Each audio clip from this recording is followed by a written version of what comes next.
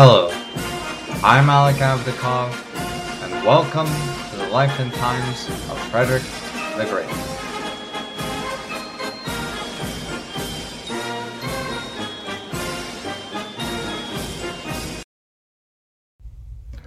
On today's episode, we once again depart from the scripted narrative to have a discussion with a guest who is outside what you would normally think would be on this type of podcast. However, our guest is not only knowledgeable, he is definitely one of the most kind and flexible people. By flexible, I mean with his time. Seriously, if you know about Murphy's Law, anything that can go wrong will go wrong, is somewhat prophetic for the production of this episode. It went through me mistaking the time difference to audio production errors that I didn't have time to get into right now, and it was a bit of a mess on my part to actually create this whole episode.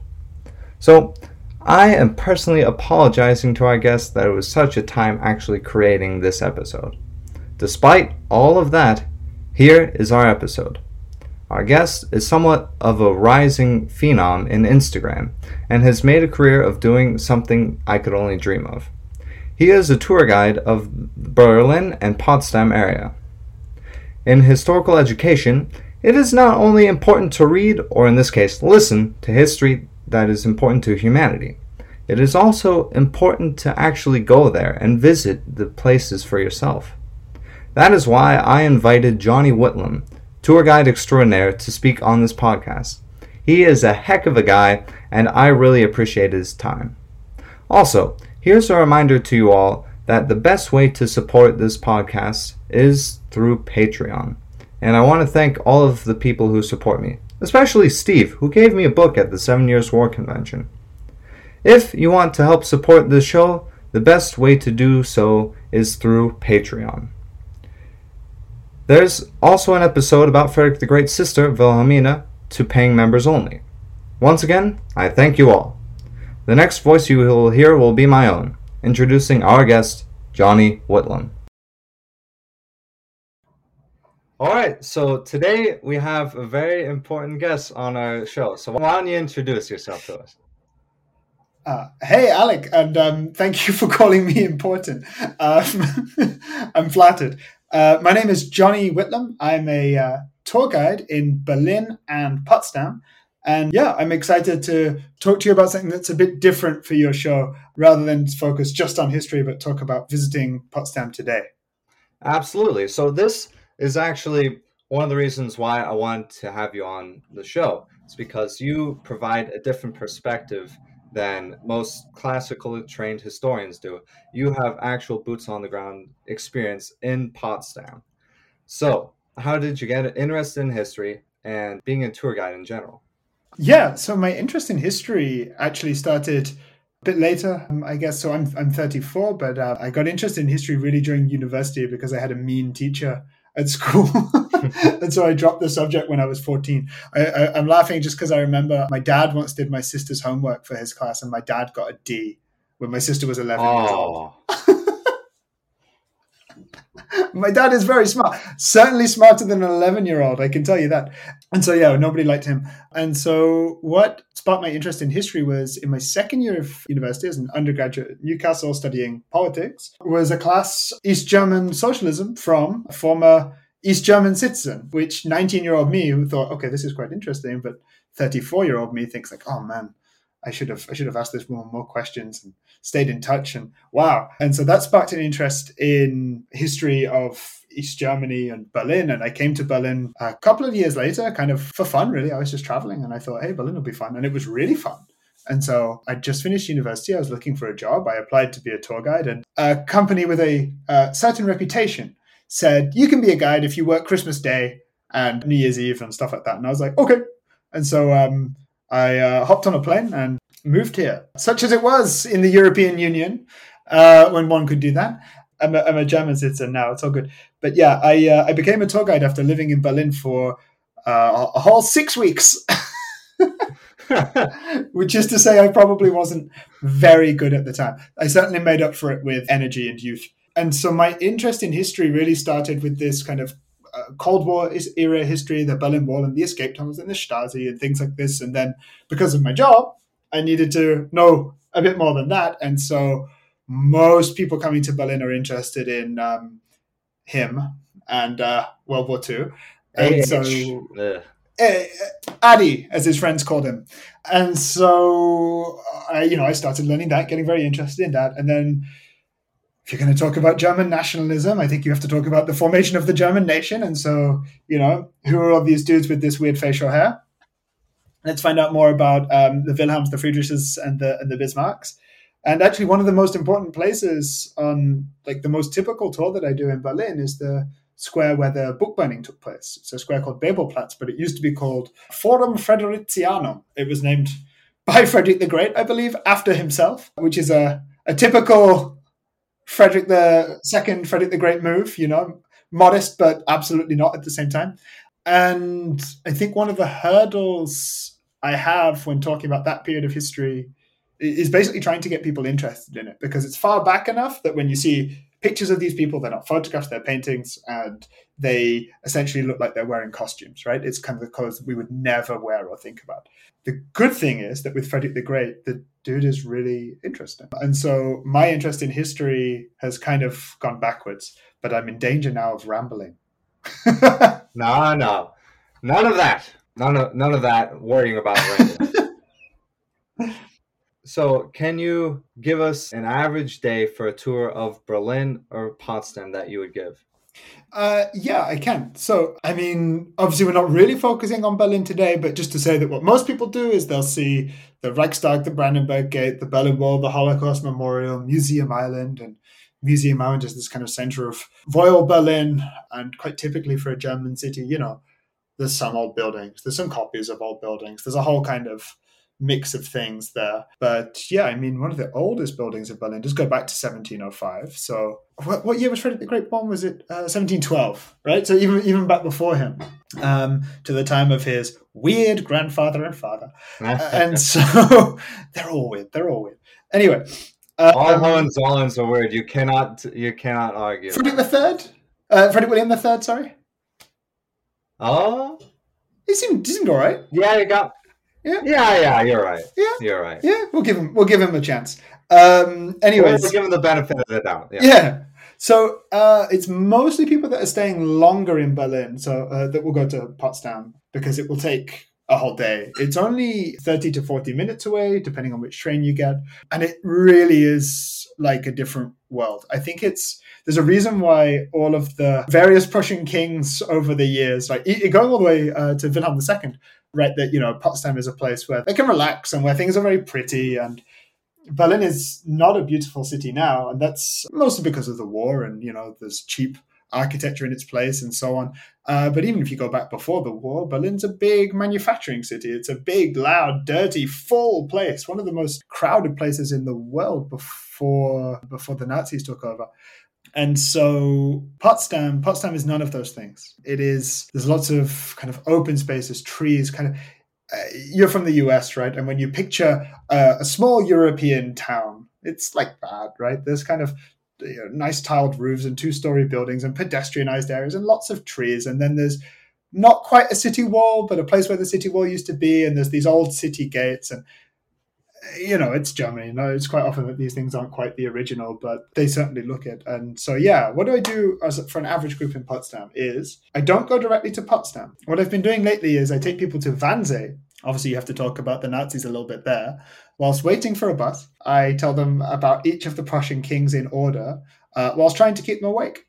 So it's a sentence or two on each one, and they're kind of easy to make fun of, as we've alluded to. They're all a bit weird. Actually, we're near King Charles III's coronation now, right? And one of the stories I like to tell about Elector Frederick III, who becomes King Frederick I, is, I believe, you'll have to correct me if I'm wrong, he spent 1/6 of the country's money on his own coronation, crowning himself. Yes, he did. Is it really as much as 1/6? Fantastic. I think he might have done even more. He said, Christopher Clark said, I'm mincing my words here, but probably about 2 full years of a country's budget on the coronation itself.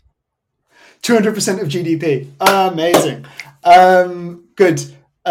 Coming to an Instagram reel near you. And so it's not a joke. And so I go through all of those. And, it's a bit lighthearted. It's a bit of fun. But then we take this bus to the Glienickerbrücke, which the original was built by Schinkel, but God, who designed the second version? I don't know off the top of my head. But that's also known as the Bridge of Spies. And so it's a nice way to enter Potsdam because you enter on foot and you can pretend to be a Soviet spy returning home, right? As you go to former East Germany. And then we walk through the former death strip where the Berlin Wall used to be. You'd never know looking at it. It's like the banks of the Havel River, and you can see Frederick William IV's Heilandskirche over on the other side. It's just so beautiful. And then you enter the UNESCO World Heritage Site, the Neue Garten, which is set up by Frederick the Great's successor, Frederick William II, who is also known as... Oh, you got me. You got me. What? It's the best nickname, the Fat and Useless. Ah. Der dicke Ludejan. And so, yeah, that's actually probably, it's the most recent Hohenzollern history there, right? That's where the Sicilienhof Palace is, which as a Brit showing people this British style palace, I'm like, yeah, we've got those. It's a very good version of whatever we used to do. Like, cool. But that's also, it's mostly known, of course, for where the Potsdam Conference took place, right? And so you get into this like end of World War II, beginning of the Cold War history. Actually, one of the things I really find interesting there is to talk about Truman, who is the only person ever to have to make a decision on whether or not to use this nuclear weapon, which is like, it's just so incongruous with where you're stood next to this palace. I was there just yesterday. It's springtime. All these flowers are blooming, and yeah, it's impossible to know what would have been on this guy's mind if he really even understood it, right? I'm sure he didn't. Yeah. I mean, considering like a couple of months before, he had no clue about the bomb at all. Yeah, it's this guy's first 6 months on the job, right? Hey, hang out with this dude Stalin. Also, don't let him know that you could kill everyone on the planet. Bye. God, I don't know if history's been nice or not to this guy, but I mean, that's just a level of power and decision making that's never been seen before or since, I think, in terms of its magnitude. And so, yeah, we spend a bit of time there, stop for ice cream. What most tour guides do at this point is take this little bus into town. What I do, because I'm mean, is I walk through the rest of the Neue Garten, past a different palace, the Marble Palace, and sometimes I walk people through the Russian colony Alexandrovka, which is all these traditional Russian wooden houses built under Frederick William III. And then I go down the hill through the Nauener Tor and into Potsdam. The Nauener Tor is looks like a mini Gothic castle. It's very kitschy and Disney style. And there's a tram that goes right through the center, this pointed arch in the center. It's very... Again, I'm thinking from Americanized, like if you're going to have a stereotypical what's Europe like, and it's like, obviously there's some public transport that goes through a castle, Yes, yeah, we gotta have the tram through the castle, obviously. It's what we wake up for in Europe. And so this is where I then stop for lunch. There's like loads of different places you can go, and you can sit in the Dutch Quarter or this lovely brick architecture and have a sandwich and a beer, or I basically stop so people can go shopping as well. And then I march people through the Brandenburg Gate. And so this is where, in terms of the tour, we really get into the history of Frederick the Great. And the Brandenburg Gate is, obviously people are like, oh, there's a second one here. Isn't that funny? Isn't that nice? And Germans are like, ja, natürlich. We have these everywhere, right?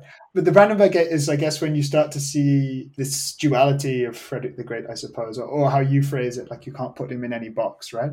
Here he is, winning this war that he didn't really win, trying to show that they had money by spending the little money that he has on a vanity project, right? Which is this entrance to Potsdam, which really, honestly, is supposed to be his entrance to Potsdam anyway. It's the nearest entrance to Sanssouci, but it doesn't line up with the main entrance. Like I say, Frederick the Great's full of these different contradictions. So we go through the gate, and then I actually never take people to the main entrance to the Sanssouci Park for the reason that Frederick William IV in the 19th century added a church to the southeast corner. And so it's, again, this kind of contradiction with Frederick the Great, right? That there was no church there. Obviously, he never said, I'm an atheist, there is no God, right? And I guess Is he a smart politician for saying that? Is he an atheist? Was he just not that bothered about church? It's really hard to say. But the absence of a church in this massive Sanssouci complex is quite conspicuous, I suppose. The highlight of the church for me, by the way, is a statue lovingly known as Buff Jesus, because it's just this statue of Jesus. He is just ripped. You're like, yeah. Anyways, then I tried to walk people down this path to the Sanssouci Palace, where actually the palace is quite hidden by all the trees. The idea being that the first time you see the palace is quite far away. It's at the bottom of the hill, but you get this full effect of the symmetry. So you don't just kind of see it from the side. Like you want to have that photo that you've seen online, if you ever Googled it, with all the kind of tiers and the fountain in the middle and the trees framing it. Like that's what I want. That's where I want people to first see it. By this point, we've probably done about 20,000 steps. And people in the group are naturally thrilled when I say, we are now going to walk up the 120-something stairs to see Frederick the Great's grave. And they're like, thank you. That's what we wanted. Yeah. It's a real gift. And actually, the tour quite often attracts an older crowd. So it is something to kind of be aware of, right? That you've got to ask people if they have any mobility issues, or will do after 20,000 steps. Like one of the guys I was with yesterday had just had a knee replacement, I guess a year ago, but I mean, his knee is made of steel, but it was quite cold and he wasn't so thrilled by going up the stairs, but he was like, we're going to do it. I want to see the grave. So that's all good. And so we get up to the top, at the top of the hill. Do you know this? That's the top of the axis of wisdom. Yeah. So there are two axes in the park. There's the axis of might, which leads from an Egyptian style obelisk, which was created before Europeans could understand hieroglyphics. So it basically says like,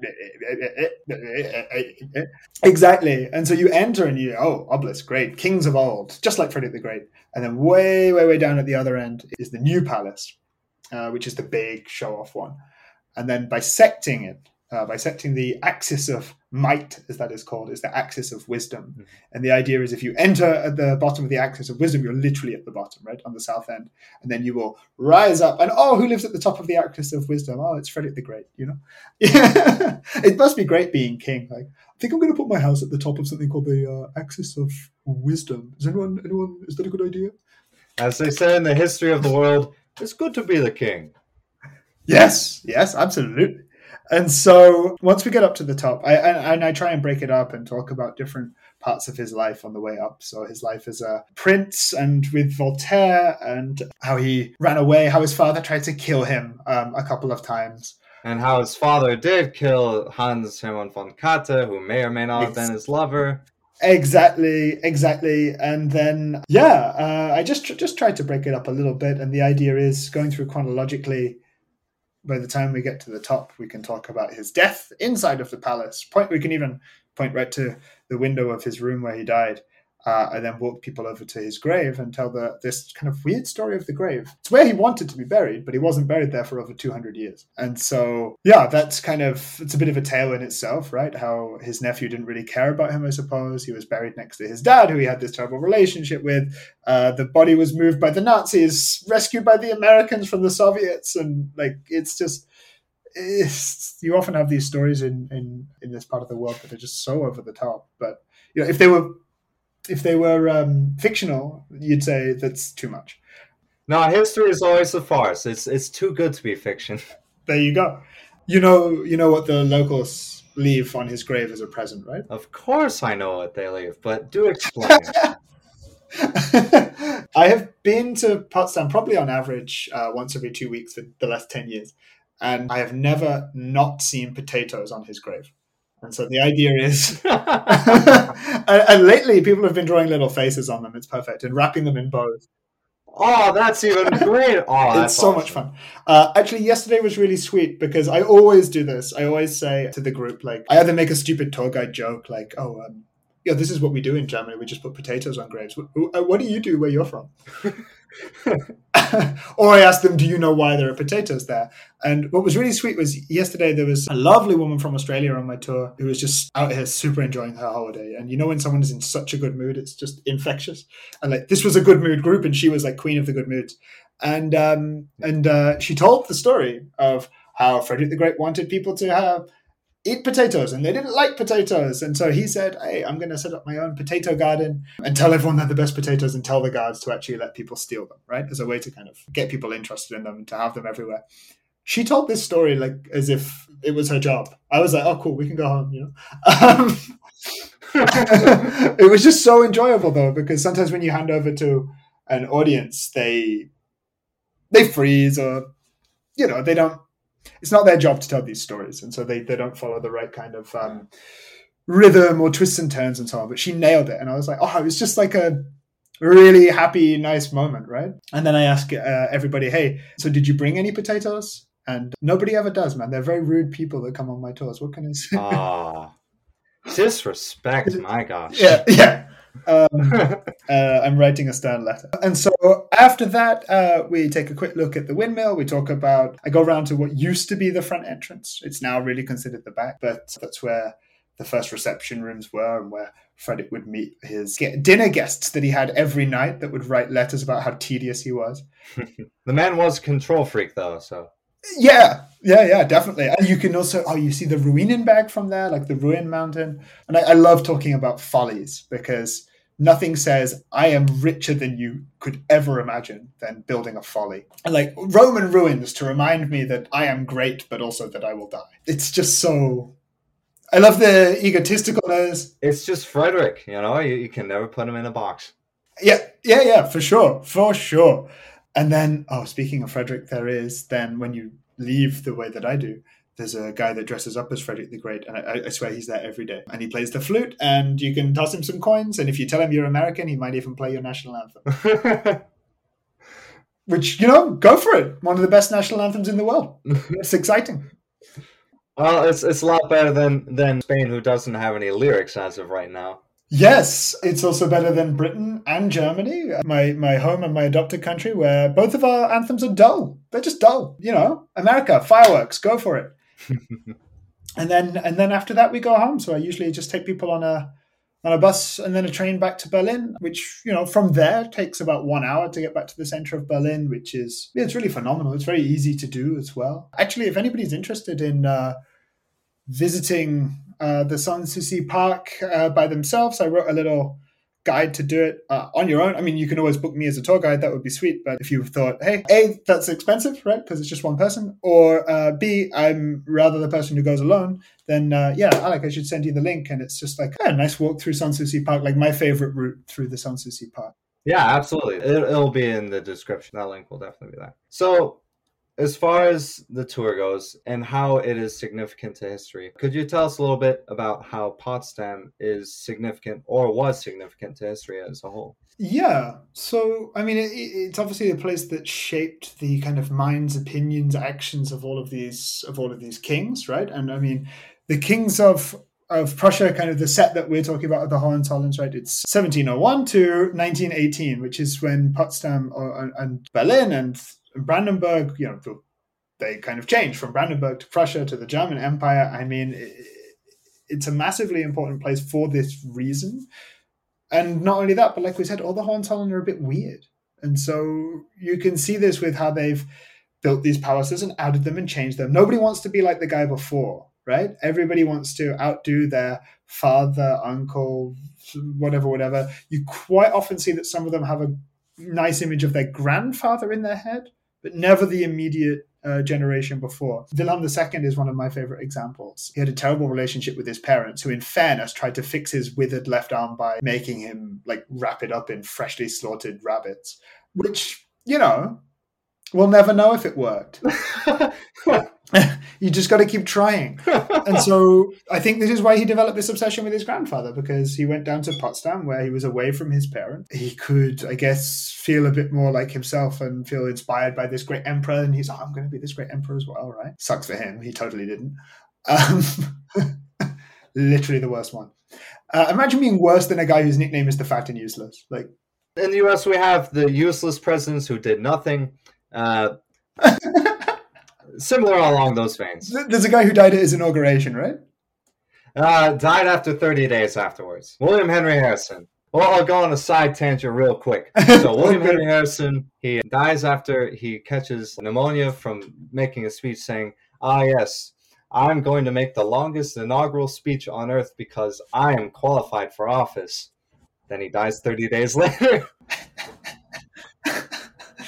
Hubris.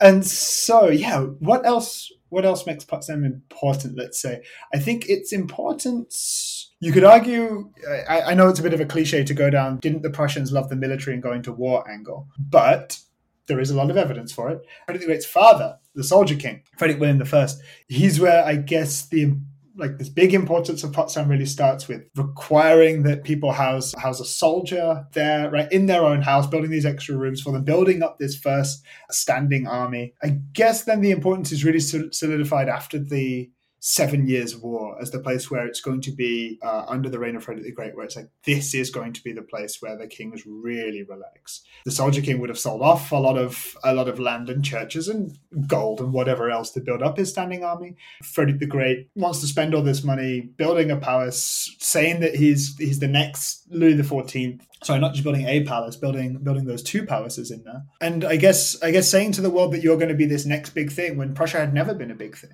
right? Under the Hohenzollern, at least, it was a backwater. Yeah. That's a nice way of putting it. Or unless you're a Prussian, I suppose. But we can see then that, I mean, he did really achieve his aim, right, of putting Prussia on the map, putting himself on the map. We can see that after his death, not long after, 20, 30 years after, when Napoleon shows up. And Napoleon presumably comes to put potatoes on his grave. But the story is, right, that Napoleon goes to his grave and says, hey, if this guy was still alive, I wouldn't have won this war, right? I wouldn't be here. And I mean, I don't think Napoleon is known for his modesty. No.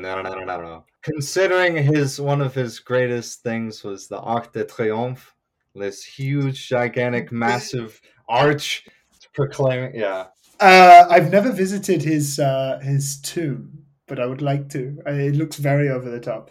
I think it's also a little known fact that Germany's declaration for World War I was signed the Sanssouci Park as well, in the Neues Palais, the new palace, which again, we go back to Wilhelm II. He loved the new palace. When he came to power, so his father died of throat cancer after 99 days on the throne. I think the first thing he did was kick his mum out. His mum had to run away, right? Because she was worried that because he didn't like her very much, because she was mean to him, she was going to be arrested. And so you see this kind of, again, this massive change. I think people look back at Wilhelm II's father and wonder what could have been, right? He was certainly a lot more liberal, certainly very much inspired by his wife and her family, the British royal family, and wanted to bring in reforms that probably would have given the royal family less power, whereas his son, Wilhelm II, had been traipsing around after his grandfather, Wilhelm I. And, you can again see, like, anything built at the time of Wilhelm II that we still have in Berlin is so big and so gaudy and so over-decorated. And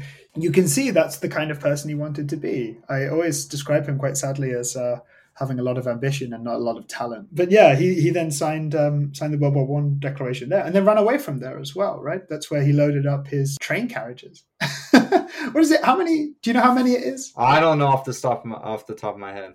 Off the top of my head, I think it's 20. Oh. And, he had entire cars in there and art and gold and furniture, and he, runs away, right?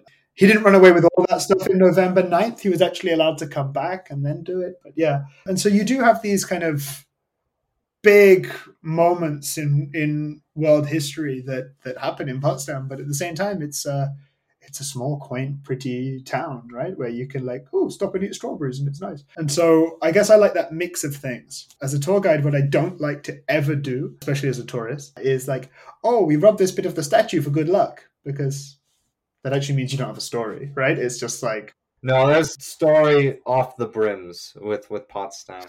Yeah, absolutely. It's not quite relevant for your podcast, but there's a whole thing we didn't even mention, which is the Soviet Forbidden City next to Cecilienhof, where they sectioned off a part of Potsdam, and it operated like the Soviet Union. There was a school there. They raised the flag, sang the Soviet anthem. They had a KGB prison, which I guess if the Stasi were handing you over to the KGB, you were really going on holiday, this is crazy to me for such a small town. I guess in English we wouldn't even call it a city. Don't get angry at me, Potsdammers. You clearly haven't been to rural Ohio then.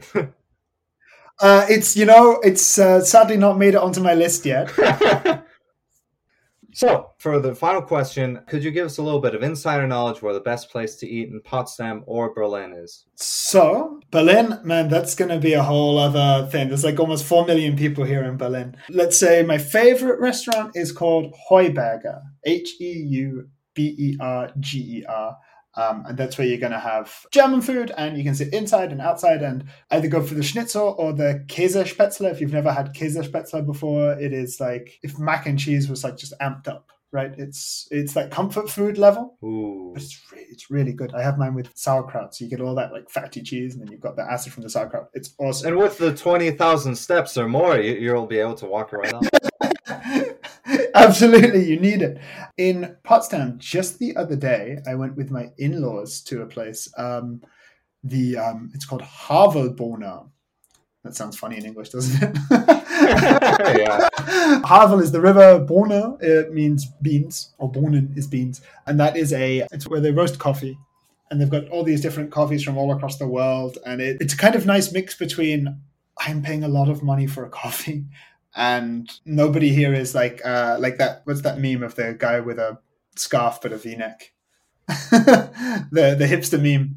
Yeah. It's all still quite oldie, worldy in there, and they do cakes and stuff. And you can like grab a normal coffee for $3, or you can say like, I want such and such thing from Tanzania for 7 or 8 or something. Which, if you really like coffee like me, it's quite nice, because in Germany, quite often the coffee is distinctly there. It has a physical presence, let's say. And so, yeah, that's Havelbohner. Please do not laugh. Another cool place to go is called Alexandrovka, which is in this former, what's called Russian colony, where there's this really nice architecture, these traditional wooden houses. Alexandrovka, there is, of these 12 houses that were given to these former prisoners of war, one of them is still owned by the original family, actually, the Grigorievs, and one of them is a restaurant which has these creepy statues out in the garden of like from Russian fairy tales, including Baba Yaga. Oh, I know Baba Yaga. Yeah, exactly. If you grew up in East Europe, then you were scared of Baba Yaga, because she's this evil witch that will come and, punish you. Yeah, then there's another place next to the Sicilienhof Palace, which is called the Meierei, which is the old royal dairy.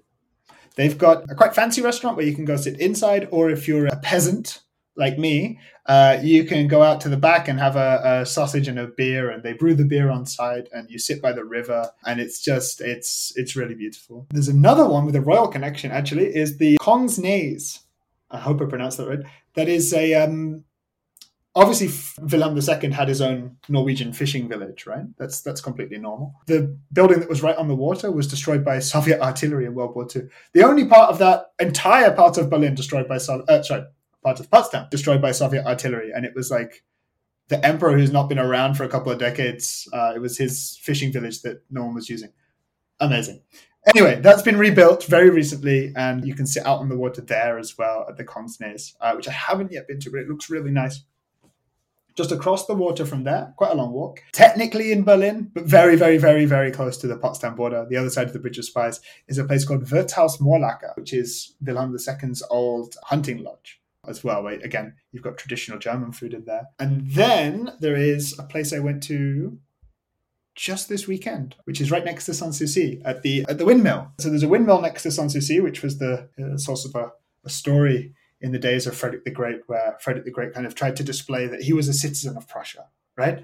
And so the way to do that for people who don't care about philosophy is to say, the windmill used to keep him awake at night, and he went to the miller and told him, I'm the king, you got to go. And the miller takes the king to court, and the court finds in favor of the miller. He's allowed to keep his windmill there, and Frederick the Great has to stick cotton wool in his ears, right? And so he has to be humble, and because even though he's the king, the law is above him. That's the idea. Anyway, in the historic windmill, I had, I think, the best lentil soup of my life. That was just the other day. But again, you can grab a beer, cocktail, you can get a pretzel, cake, anything. And the view from there is just really, really nice, especially at sunsets, because you're kind of looking over the Sanssouci Palace, and there is a genuine windmill next to you. People always ask, is that real? And I'm like, no, it's a hologram. Well, man, you have my mouth watering right now. All these places sound great. There's one I want to finish with. It's a restaurant I found the other day called The Butt. Childish laughter. What a time. Exactly. It's a fish restaurant, which in German, I guess, isn't funny. But if you're immature, Alec, it's very funny. Good. All the audience members out there who are immature, we are one. I forgot about the but until I read my notes here. Well, thank you so much for being on the show. Is there any parting wisdom you would like to speak to us for the last little bit? Any parting wisdom? Oh my goodness. If you do decide to make a holiday to Berlin, do book that extra day to go to Potsdam. Absolutely. I feel like it's a very under visited place. Actually, I know that it is. I used to work in management at a tour company, and it's got to be, I don't know, 2% of our customers that even went there. And I think it suffers a bit from, what is this place? And if I want Cold War history, I'll go to the Berlin Wall. If I want World War II history, I'll go literally anywhere in Berlin, I suppose. And if I want Prussian history, I must be Alec, And that Prussian history is more interesting than people think and give it credit for. The palaces, especially after renovations in recent years, they look so good now, so good. Most of the time I've been doing these tours over the last 10 years, some of them have been under construction and blah, blah, blah, and now they just look fantastic. And so my recommendation, oddly, is go to Potsdam. All right. Well, that's the perfect way to conclude this episode. Thank you so much for being a guest on this show. This experience is definitely unlike any other I've had, so thank you so much. Alec, thank you. You are so nice. I really appreciate it. Thank you so much.